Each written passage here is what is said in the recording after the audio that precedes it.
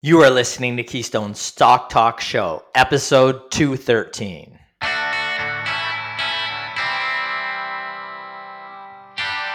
If this is your first time listening, then thanks for stopping by. This podcast is produced every week for your enjoyment, and show notes are found at www.keystocks.com. Come back often, and feel free to add the podcast to your favorite RSS feed or on iTunes. You can also follow us on Twitter at Keystocks and on Facebook, and keep submitting your stocks via the usual social channels or at our website, keystocks.com, for our Your Stock Our Take segment. And we just might review your stock in an upcoming show and let you know if it is a buy, sell, or hold.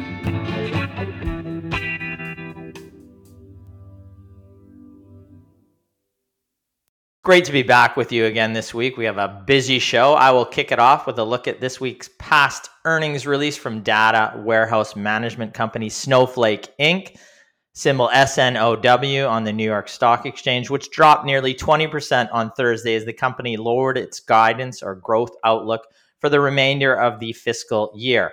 I will tie the company into the idea of buying growth at any price and how this has worked out over the past 5 years for market darling Cathie Wood's ARK Innovation Fund. Aaron will highlight the recent results from AI market darling Nvidia Corporation, symbol NVDA on the NASDAQ, and whether or not last week's surge is justified. Brett will touch on the promotion of options trading as a get-rich-quick scheme for retail investors. Last, and certainly least, Brennan answers a viewer question on Marvell Technologies, Inc., symbol MRVL on the NASDAQ, which provides data infrastructure, semiconductor solutions spanning the data center core to network edge. The stock has surged year to date despite posting a drop in revenues in its latest period. Is the increase justified or just based on AI hype? Brennan will let you know. All right, let's get to the show. Got my co-host here, Aaron, and the Killer Bees, Brett and Brennan. How you guys doing? Doing well. Horrible. Good weekend? You bet.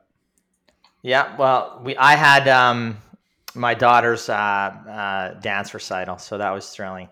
Nice. I watched about 41 individual dances on Saturday and about 28 on Sunday. So that was my weekend. It was good times. Good times. No, it was good. It was good to see that they put in so much effort into it all the year, and to see that culminate in their performances. And we had everything from like 5-year-old performances, which are super cute, to up to like the graduating class, like 18-year-olds, which were some of them were actually pretty awesome. So it was really cool to see.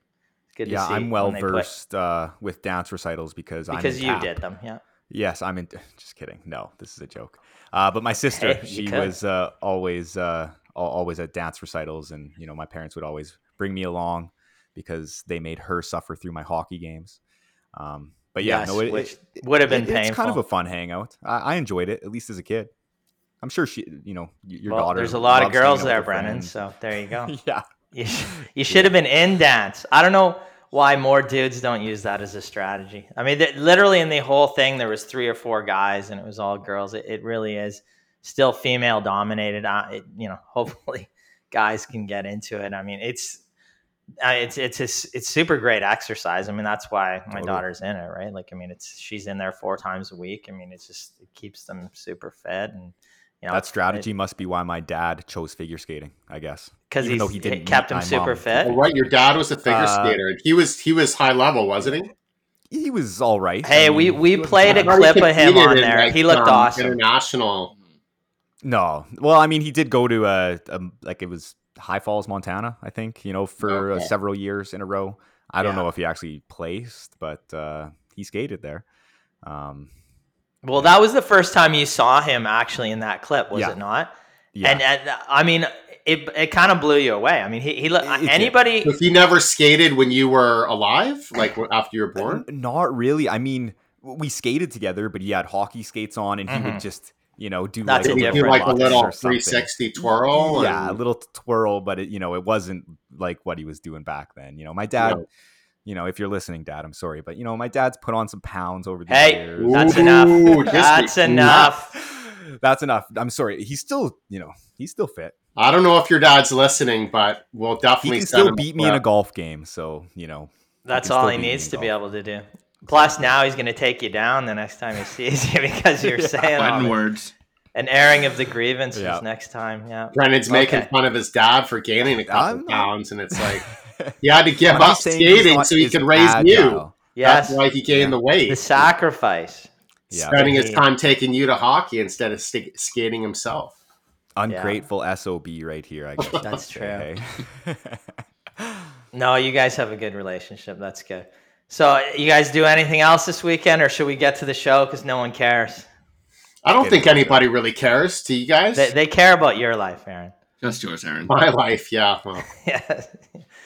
Well, speaking of your life, you have a cat named Snowflake, and I am going to start talking about topical Snowflake. For me, and you've been called a bit of a snowflake. It's true. So many times. Yeah. You realize you can't use that anymore. We're going to have to cut that out. Keep it in. Can you not use that anymore? I don't know. I'm sure. I don't know what you can or can't use. As long as I'm talking about Depends on what we're talking about. Well, I'm sure I'm good. Keep it in. Yeah, I think we're good. Okay. So this week, I'm going to talk a little about Snowflake, disappointed in terms of their outlook going forward, growth at any price, and tying in Kathy Woods' ARK fund. So let's start with Snowflake. Price $150, almost a $50 billion market cap. Last week, the news dropped and the stock dropped nearly 20% after the company lowered its fiscal 2024 guidance. Now, what does the company do? It's always good to have an idea of what this company does. They are a provider of cloud-based data warehouse solutions. Its services comprise of data warehouse modernization, analytics, data exchange, and engineering, data science, and others. Now, the company has a strong track record of growth, as we can see here. Revenues, since it's been a public company, have surged from 96.7 million in 2019 to 2.25 billion over the last 12 months. That is a remarkable growth rate. And gross profit has also had a massive surge over the same period, from 44.9 million to 1.48 billion over the past 12 months. Cash flows from operations is also increasing, which is a good thing to see there, from a loss in 2019 to 660 million in terms of operating cash flow over the last 12 months. All of these things are good, but price is what you pay for the stock and value is what you get. So what is the value of the stock? Let's look at a couple of ratios currently on Snowflake. Now, its price to sales is 22.8. Its price to operating cash flow right now is 72. Price to GAAP earnings, well, there's no GAAP earnings, so it's negative. There's no trailing GAAP earnings on the stock. Similarly, there is no trailing EBITDA, so its EV to EBITDA is negative. Now, let's compare this to some of its what I'd call quasi peers. We'll use a price to sales metric here. Like I said, there's no GAAP earnings, and cash flow really is just emerging to better levels. So Snowflake trades at a price to sales in the range right now of 23. Well, this is close to all-time lows for the stock. It is significantly higher than its largest, quasi competitors in Amazon's AWS and Microsoft's Azure. Multiple of 25 or 23 times sales. Despite the drop in the stock, that 20% drop in the stock. And it just gives the company little room for error. And we saw this play out in real time for the stock when it reported strong growth over this past week, but not to the incredible level of the prior periods and a slowing growth rate going forward. So the stock then dropped 20%. And again, we'll look at the numbers that the company put out over the past week. Q1 2024 numbers saw revenue up 48%. So that's very strong revenue growth compared to the first quarter of fiscal 2023. That represents, however, a slowdown from fiscal 2023 when revenues grew at 69%. If we see here too, non-GAAP earnings came in at 54 million. That was up from a loss of 2 million in the same period a year ago. that's pointing in the right direction. But stock-based compensation costs still led to a loss on a GAAP basis. And we've talked about Snowflake in the past in terms of its high stock-based compensation. But despite the 48% increase in Q1 earnings, the growth rate declined in revenues. The growth rate declined from 69%. The company guided for the year at $2.6 billion in terms of product revenue. That would be a yearly increase of around 34%. Now, in most cases, 34% growth in terms of revenues is a great number. But when you're trading at the time of the release, nearly 30 times sales, over 80 times operating cash flow, there is no room for error. Now, perhaps Snowflake is the next unicorn, meaning 10 to 20 years from now, we'll look back at Snowflake and we'll say it's had the same sustainable growth levels of, say, Microsoft, Amazon, or the Alphabets of the world. But the trouble with predicting it will be a unicorn is that basically, by definition, there's basically no way to find these unicorns. My main point is constructing a portfolio based on finding the next true disruptor or unicorn and paying any price for it is not good process. Snowflake is a remarkable growth story, but I will not pay any price for a stock. Let me give you an example of a very well publicized fund that has used this strategy over the past 5 years, and let's look at its returns. This is the ARK Innovation Fund, Cathie Woods' flagship fund. Now, if we look at it ARK is up 23% year to date during the tech bounce. I guess good on Cathie here, or is it really? If we look in a second, we're going to look at the NASDAQ 100 over the past 5 years. It's surged nearly 28% year to date. So in fact, using this disruptor or growth at any price strategy, the fund has underperformed and in most cases, very significantly underperformed the NASDAQ 100, as we see right here. Even the S&P 500 has outperformed over the long term this fund. So one could just argue that the fund is, and whoever's running it, Cathie Woods, is just not a good stock picker. And I might agree. But it also really points out just the folly of paying any price or any multiple for a given stock, no matter how great you think the business is.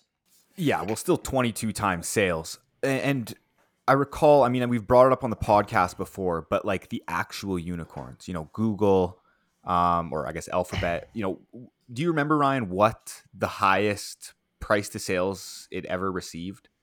Which ones? Alphabet or... I think Amazon got to 40, but that was only during the dot-com boom when it didn't have any earnings. It was 42. So the other companies that you mentioned there, the Microsofts, the Alphabets of the world, basically, never got to the price to sales metrics that these companies particularly did during the pandemic boom when they got to dizzying levels. But even when you're looking at 25 times, 23 times, which Snowflake is at right now, sales basis, they just briefly touch those levels if they in fact even get to them. Snowflake has been well above that. And this is, again, at a 15% drop from where it was just a week ago. It's just gotten to the levels where it's trading closer to its all-time low in terms of price to sales. But that is still a lofty valuation. It's not to say, that's not what we're saying, that this company is a bad business. It looks like a great business. The growth rate there is tremendous. But are you willing to pay any price for this stock? Well, at 25, 23 times sales, you're paying a high multiple. And if you put in 15 to 25 stocks in your portfolio that have those multiples and are basically have no margin for error, it's not good process in your portfolio from our perspective. And that is why, we shy away from names such as this that have such a high, a low margin for error. Sorry, is what I'm trying to say. Right. And what was the price to sales ratio 18 months ago when tech valuations were at their peak? I'm going to say 60, in the hundreds of times. sales.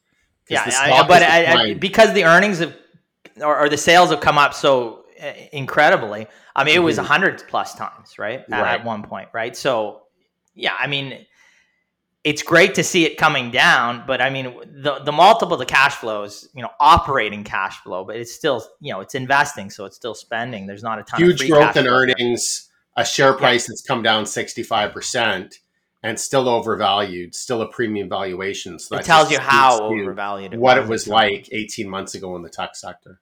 Yeah. Yeah. And this is not to say, again, Snowflake is the worst company out there. It's the process of putting a company with this profile in terms of cash flow, earnings, revenue, and the multiples off of that, making bets on 15 to 25 of these companies in your portfolio for us isn't good process, because you're banking on companies with limited margin for error. And then when they have an error, you can have a 20% decline in the stock in a couple hours, right? So there are companies out there that are growing at good rates, even 30%, that you can buy for far more reasonable price. And that's what we're trying to look for. You don't want to buy the cheapest stock out there, and you want the business to be a great business, and perhaps Snowflake is. But to be honest, as an analyst, it's sometimes difficult to know what is the next Amazon, the next Alphabet. But I would rather buy a company at a reasonable price that I think is a very good business. In this case, particularly prior to this announcement, not trading at a reasonable price, at least over the next couple of years. And it's interesting too, like this is a bit of a segue, but I've been seeing a lot of headlines recently that Cathie Wood missed out on the recent bump that Nvidia got in its share price, which was about 25%. And the reason she cited the ARK fund actually sold Nvidia was essentially because she thought that the forward earnings multiple of 50 times on Nvidia was very high. So I just think it's, kind of I'm going to say the justification from her there doesn't make any sense when you look at the other holdings in her fund. Like that, that's the thing. If you're going to use it in one case, be consistent across your investment, because we might agree that a stock, Nvidia, may be trading at a high multiple. Is it justifiable or not? But she's paying hundreds of times cash flow for other significant positions in the portfolio, and then paying for companies with zero cash flow really in the portfolio. So if that is your methodology, stick to it. But if you're going to lean into the disruptor, then lean into the disruptor, and continue to own the company if you think it's trading at or it is going to be disruptor and will continue to grow over the long term and the growth rate is high. It seems like picking and choosing there and not sticking to what you think you know best, from my perspective. Agreed. All right, are we going to move on to Aaron's going to look at Nvidia? Nvidia Corporation, been in the news a lot over the last week. It is trading under the symbol NVDA on the NASDAQ, $390 share price, almost $1 trillion market cap. And what they do is they're the world's top designer of high-end graphic processing units, or GPUs. And these are used in markets like AI systems, data centers, high-end PCs for gaming, and then also automotive systems. So last week, the company put out their Q1 financial results, and the stock went wild. So far, it is up 27%. It was topping the news headlines in the stock market as well. A lot of talk about this potentially being a new leg of growth for artificial intelligence companies, and then also a lot of talk on the other side saying that this symbolizes a bubble in AI. But what makes this more impressive is that it wasn't just last week. The company's share price had doubled before last week since the start of the year. So it's now up 175%. So what is driving this incredible stock performance from Nvidia? Well, they did put out their Q1 results, and the Q1 results were pretty good, at least on a quarter-over-quarter basis.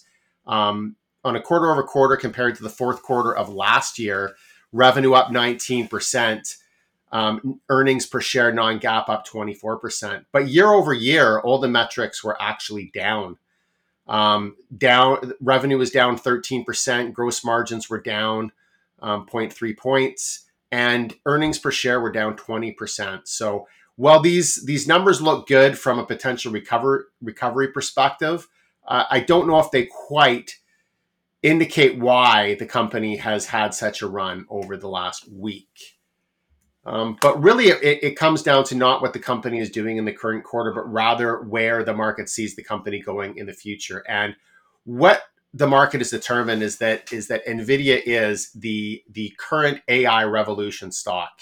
It is a favorite in this space right now. This makes a lot of sense. When we think about AI companies, most of the attention usually goes to software companies. I mean, you have OpenAI, not public, but they have software that is being brought to the consumer market by Microsoft, which of course is public. Many other software companies. We talked about Snowflake, which is another company that is in AI. But Nvidia really, they're a hardware company. So what they do is they build these high-end graphic processing units, and this is really the backbone infrastructure of advanced AI systems. So GPUs historically were used mostly in gaming. They were also used in mining Bitcoin. So there was a bit of a boom during the Bitcoin craze.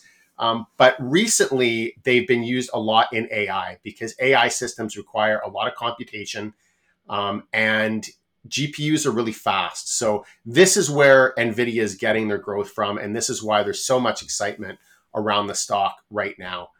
Just recently, the company attended a conference in Taiwan.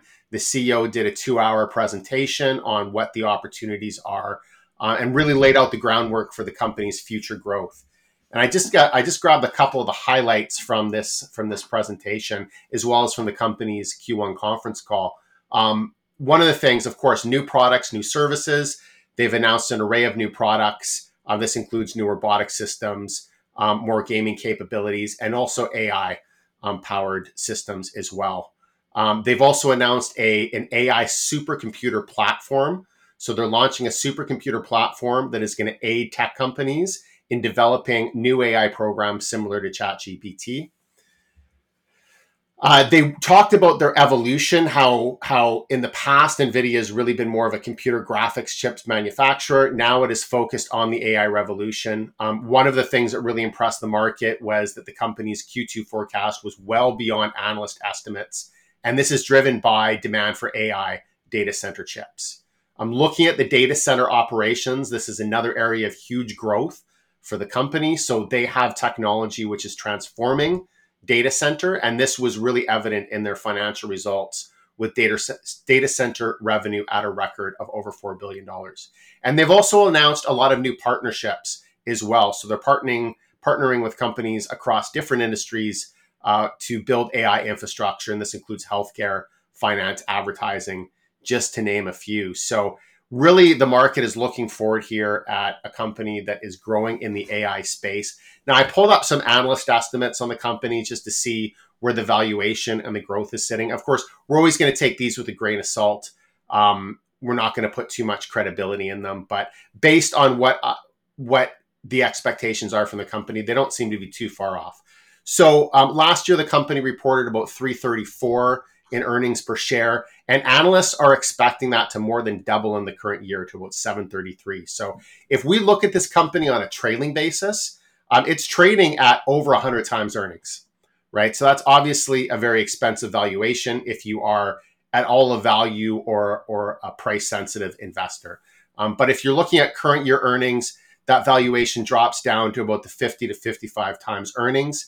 And then analysts are estimating $9.80 in earnings next year. So that would drop down to about 40 times earnings. So a lot of growth expectations right now for the company, certainly at a premium valuation. But if they're able to hit these targets, the valuation starts to look more attractive.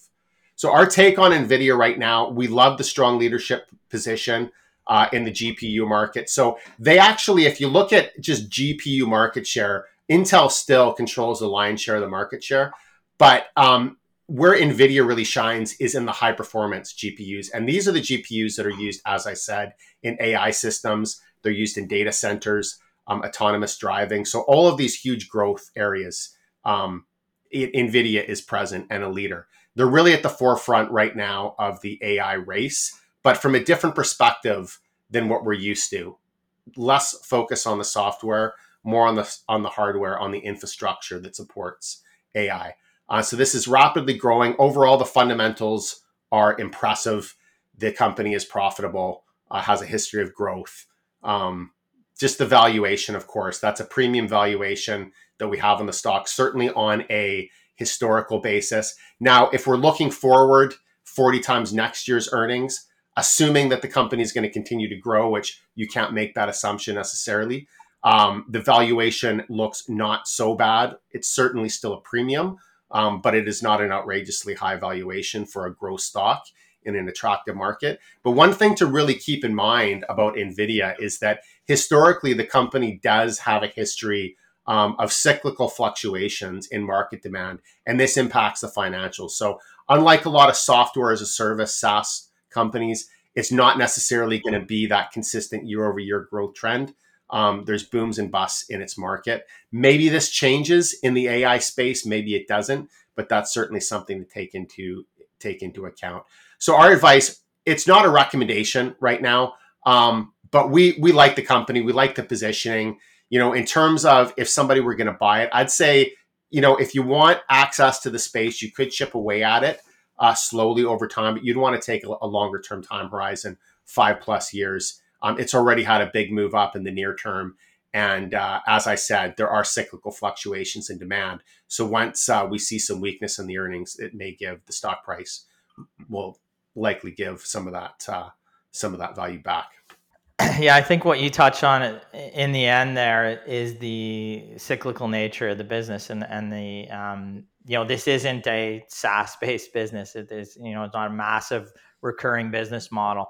So you're paying a premium and for a high quality business, but do you have it's going to be volatile is what I would say, and it continues to be a company that can really react to on a quarterly basis to the earnings as they are released. So it's something to factor into your investment in the company. Just know that there is going to be a high degree of volatility in the business. Yeah. And Brett's our resident semiconductor chip expert. So what say you? Yeah, so I'd agree with him. Overall, it's, in my opinion, it's priced to perfection, I would say, at the current time. Because right now, they, like Aaron said, they effectively have a monopoly in the data center for discrete GPUs. And as well, when Aaron was saying before, Intel holds for graphics for consumer. That's somewhat, there's kind of two sectors. So there's integrated graphics, which Intel has, because it's in their CPU. But when you go to discrete graphics, it's split more between Nvidia and then AMD, and Intel is just starting to get into that space, but Nvidia still holds a lion's share in that. So right now you're seeing their gaming sector, which was the previous craze, especially with the crypto last year, they were including in that. And that is where their cyclicality comes in. We've seen that drop off for the past year. So their highest revenue was about, and still is, but most likely won't be next quarter, was about $8 billion in revenue. And that was Q1 last year. That was off the back really of these crypto sales for Ethereum mining, which is completely gone now. So we've seen that. And I think we could end up seeing something similar with AI. I think it has more legs in the long run. But let's say we see a bunch, and I think this is the case, is we're seeing a bunch of companies who are just panicking to get into AI, and they're heavily investing up front.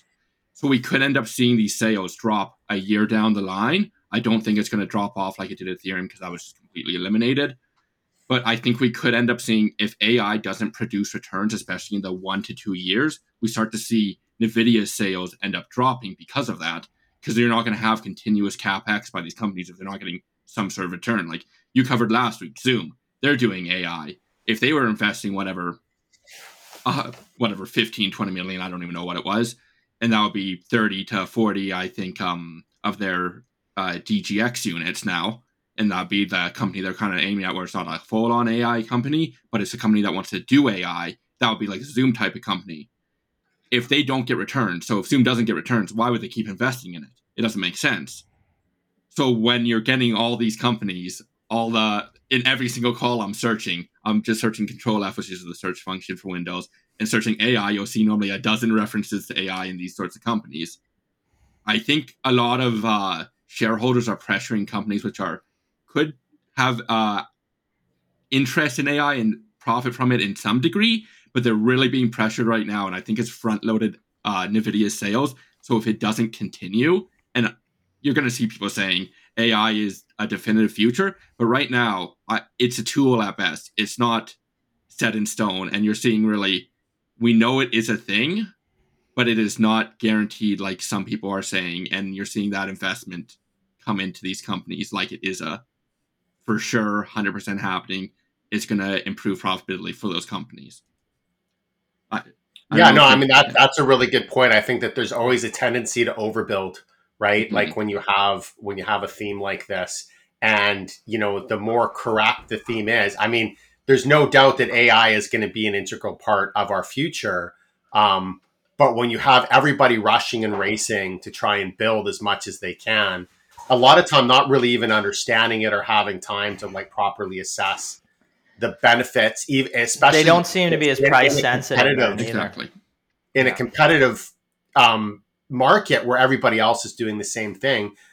That's also going to push the prices up for these. So there is a tendency to overbuild, and we see that. I remember watching a documentary on the industrialization of the United States. That's what happened with the railroads. Of course, railroads were an absolutely critical part of infrastructure back then, but because they were so critical, they were overbuilt, and then there was basically a bubble and a bust in it. So yeah, I think you not that railroads and AI are the same thing, but it's still understanding the history of it. It's the tendency. And not that cannabis is the same thing, but look at the overbuild there, right? Exactly. With majorly hyped. I'm fairly certain that AI will be more impactful to the human race than cannabis going forward, although Brennan might disagree. Just kidding. No. But there's in anything. We saw it in 3D printing, for God's sake, in the market, right? Where there was just a few 3D printing stocks, like it was going to be the next greatest thing. And then the business becomes commoditized, and people don't completely understand it. They overhype it and put too much into it. I think the best, the two comparisons I've been seeing made is either Nvidia's iPhone moment or it's like Cisco in the .com bubble. And I would honestly lean at this time more as a Cisco moment, which it is still a good company. It has lasted through all these years, even after the boom in 2000.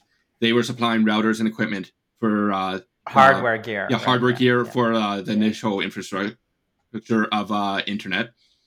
Yeah. And I think we're seeing that with AI now versus the iPhone moment, which people are saying, oh, they're creating a new market. It's this new product. But Apple is trading at significantly less of a premium at that point. I think it was trading at the start at under 15 times actual earnings. 15 times actual earnings. So you're talking about, complete. And it never got to, it was never trading at 25 times, 40, 50 times sales. Exactly. Right? And that's why I'm leaning towards the Cisco moment. And the company overall, over the last 20 years, it still hasn't hit that all-time high again. I don't think we're going to see that degree with Nvidia. But I think we are going to see a lot of volatility, and you could potentially have in the next year where you have another double of the stock, but then it comes cratering down. And if you're that big holder who buys at $600 or $800, if that does occur, you're probably going to be holding for quite a few years, I think. Mm-hmm. Yeah, it's a good point. All right, Brett, you're going to continue on now and touch on something we've seen quite a bit of late and for a number of years now, the kind of the promotion of options trading, get rich quick scheme, and for retail investors generally. You're going to just touch on, a 101 on options, and as well as, looking at in context of, I know Brennan see them, I've seen them, the Wealthsimple ads here that have been come up lately in terms of promoting options to the average investor, whether or not this is good or not. Yeah. So, many investors, especially retail investors, I think really find options alluring. They're often marketed as like a quick get rich quick scheme to some degree. And obviously that brings people in. You can get rich overnight. You'll see on most recently with Nvidia, you'll see on Wall Street Bets and on Instagram and other places where they're getting these 3,000, 5,000% gains overnight. Obviously, that's going to pull people in, but I will say right now, those people are gambling. Do not do that. But Wealthsimple has really been pushing their ads for their options trading program, which they previously, I couldn't find a post, but they've previously, this was 5 or 6 years ago now, really were like, we're not doing that. We don't want to touch it. And now they've obviously had a change of mind. But the company as a whole, they're really known for their low commission, simple trading platform and at their mobile application. So, but they are now advertising $2 per contract option trading for US securities and saying they have made options trading simple and it is quick to sign up. Since Wealthsimple really targets retail investors, I thought I would just go through the basics of options, why they can increase risk substantially, and a quick critique of Wealthsimple. First off, just the basics of options tradings. If you are familiar with options, this is really for you, just to give people an idea if they aren't familiar with options at all as a concept. First off, the options come in really 2 basic types. You have your calls and your puts. If you buy a call, you have the right, but not the obligation to purchase the underlying, in this case, a stock at a certain price, known as the strike price, but not the obligation to do that. So you don't need to do it. You get the choice of buying it at that price or not. And puts are the right to sell, but not the obligation. So the general theme is if you think a stock is going to go up in their most simple form, you would buy a call. But if you think the stock price is going to go down, you would buy a put. When you purchase an option, you pay what is known as an option premium, which is just simply the price of the option contract. The price of the option contract is determined by the following factors: the price of the underlying, which is in this case most likely the stock which you're looking at, the strike price, which is the price which you can either buy or sell the underlying at, the time to maturity, the implied volatility of the underlying stock, so how much it's changing day over day, month over month, week over week, and so on, and interest rates, as well as dividend expectations. For a call option, the lower the strike price, the higher the premium, and for a put, it is reversed, so the higher the strike price, the higher the premium. And for both, the longer the maturity and the higher the implied volatility, the higher the premium for both calls and puts. Whereas for a call option, price is positively correlated to interest rates and negative correlated with dividend, and then the opposite is true for puts. Option contracts are normally the underlying for stocks. It's normally 100 stocks. So if you see a quote for a $10 option and purchase one contract, you actually pay $1,000 to purchase the option. The exact pricing of options can be broken down into Greeks, which are just notations for the equation of how option premiums change due to certain factors. I'm not really going to get into them because that would be not even just a lecture, it would be a whole course. But as a starting point, if you really are interested into looking into options, look into the 5 main Greeks: delta, theta, veta, gamma, and rho. But in simple terms, just why are options so risky? The answer is leverage. A real world example, using a short dated option, which tend to have higher leverage, Nvidia is trading at $389, and we're going to use a strike price of $387.5 with a June 23 call, so next week from the time of recording. And that option currently trades at a price of $10.45. These are just from Friday close, just for reference. And this would result in a leverage of over 20 times. So you can multiply the impact of the price change by 20 times. Just to give you an idea of how much options fluctuate in price, the option price ranged from $6.25 to $12.20 during Friday's session, while the stock price only changed from $3.75 to $3.92. So a vast difference in how much you can leverage your wealth. Now, circling back to Wealthsimple, I have a couple issues with their advertising. First off, $2 a contract is not exactly cheap. Cheaper options do occur, and that was a pun intended. But for example, Interactive Brokers, they offer US options for 65 cents each. So you're not exactly getting a deal here, but that's just me being cheap, and I'm going to point that out just because they're really advertising that point. And as well, they have $2 per contract, but banks offer cheaper per contract, but then they also have a flat fee. Most of the banks are about $1.25 per contract, and then they charge about a $10 commission on top of that. But if you're buying a ton of contracts, at that point, it ends up being cheaper to be actually with these banks, which they're saying, oh, they're ripping you off. Second, which is honestly the much bigger issue, is the risks are just not emphasized enough within ads and then the initial app and then on their landing page from the ads. Wealthsimple only provides a very brief description like I did before, which is just not enough to start trading options. You should not be trading options just off that limited information. It's a starting point, but by no means even close to that point. So on the landing page, they advertise options trading 5 minutes, which for the average person who stumbled on their ads from social media, Instagram, Reddit, that sort of thing, where they have been advertising, I've seen that quite a few places otherwise, where Facebook as well. If that is your first introduction to options, that is just reckless advertising by Wealthsimple.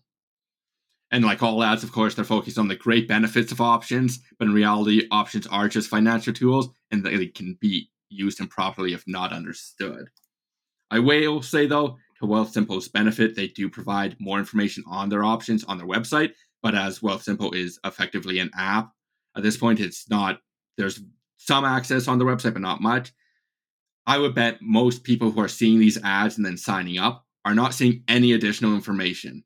In one of their posts, even on their own website, which of course they're not going to show in their ads, retail traders lost $2.1 billion in option trading between November of 2019 and June of 2021. But displaying that fact wouldn't be good advertisement, so they're not going to show it up front.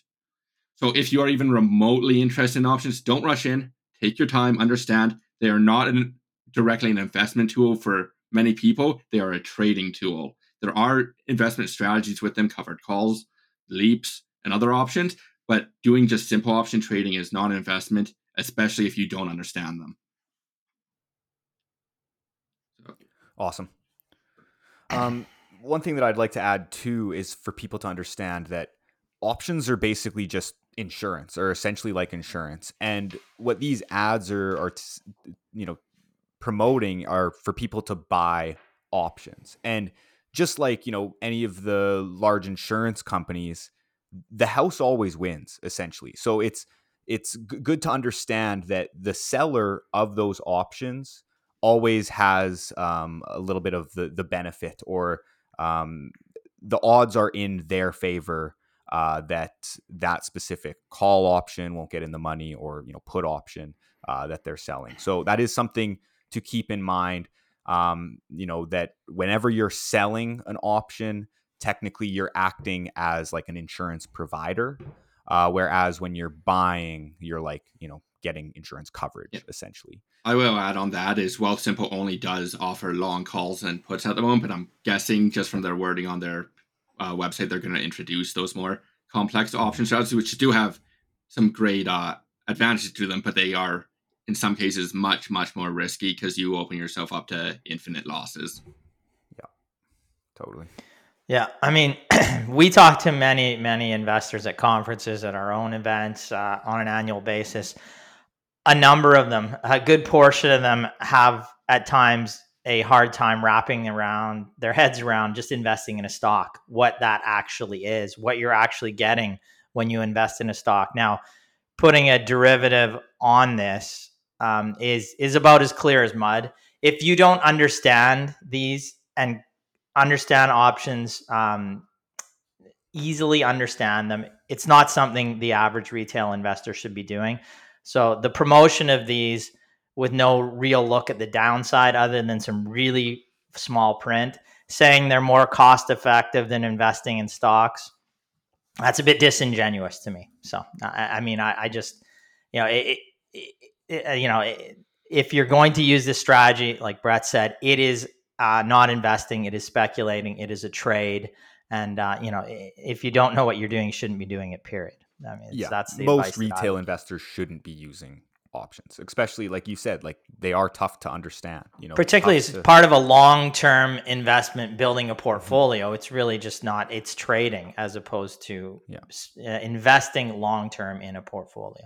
So, I mean, that's what we're talking about. So we're talking about two different worlds here, essentially. Mm-hmm. Aaron, any thoughts on that, or? You're muted. You're muted. That's okay. Aaron's a stick figure again. I was even going to relate it to just like a company too. Like you want a company's, business to be like easy to understand. The last thing that we want to do is invest in some company that has this specific technology that I can't understand. It's don't invest in what you don't know. Anyways. True. All right, Brennan, let's finish off the show. You're going to look at Marvell Technologies, kind of ties into the AI theme we were talking about earlier. Stock that actually had a decline in revenues in the last quarter, but the stock has done well this year. Again, they mentioned AI a number of times, I believe, Yes. in their call last week. Yes, they did. So this actually was a question that came in from one of our clients in our US chat session in April. So yeah, I thought that we'd cover the stock again after it had a recent bump here. So Marvell Technology Inc. MRVL on the NASDAQ, currently trading at a price of about $65.50, has a $5.6 billion market cap and a dividend yield of about 0.4%. So the company provides data infrastructure semiconductor solutions spanning the data center core to network edge. And the company develops and scales complex system on a chip architectures, integrating analog, mixed signal, and digital signal processing functionality. So essentially what that means, the company offers a portfolio of Ethernet solutions, single or multiple core processors, custom application specified integrated circuits, and so on. So essentially it is, a hardware company. Now, year to date, the stock is up about 73%. And just in the last week, it is up 46%. And let's take a look at what is driving the share price. So, number one, following the release of its Q1 2024 results, the CEO, Matt Murphy, commented that AI is acting as a great growth driver for the company, stating that AI has emerged as a key growth driver for Marvell, which we are enabling with our leading network connectivity products and emerging cloud-optimized silicon platform. While we are still in the early stages of our AI ramp, we are forecasting our AI revenue in fiscal 2024 to at least double from the prior year and continue to grow rapidly in the coming years. And to put this into perspective, in their conference call, they noted that in fiscal 2023, they estimated that their AI revenue was approximately $200 million. So if they expect it to double from that $200 million to at least $400 million, that would be adding an additional $200 million in revenue for the year, or on a quarterly basis would equate to about $50 million in additional revenue. So that would mean that overall, this growth in AI should contribute to about or to under 4% growth per quarter. And again, that's based off of Q1 2024 revenue, which was essentially at a low. Now, he also commented that revenue growth is expected to accelerate in the second half of this fiscal year, accompanied by gross and operating margin expansion, which will be good if the company can achieve. Now, number two, the company's Q1 2024 results did come in better than management's Q1 revenue guidance of $1.3 billion, and it also beat analyst estimates, even though Q1 net revenue declined 9% year over year and non-GAAP diluted income per share declined 40% year over year. So let's take a look at those actual results here again for Q1 of 2024. Now, net revenue came in at $1.322 billion, a decline of 9%, like I just said. Cash flow from operations was $208.4 million, an increase of about 7% year over year. GAAP EPS was a loss of 20 cents, which was essentially flat year over year. And adjusted EPS was down 40% to 31 cents per share. And the company now has net debt of about $3.6 billion and a trailing net debt to EBITDA multiple of about 2.4 times. And as you can see on the table, I have also included the company's Q2 2024 financial guidance, which at the midpoint has revenue at about $1.33 billion, which would represent a decline of about 12% year over year.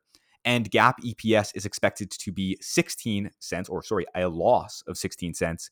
And adjusted EPS is expected to be 32 cents, which again would be a decline of about 44% year over year. And using the company's Q2 2024 guidance on a forward basis, the business trades at about 40 times adjusted earnings.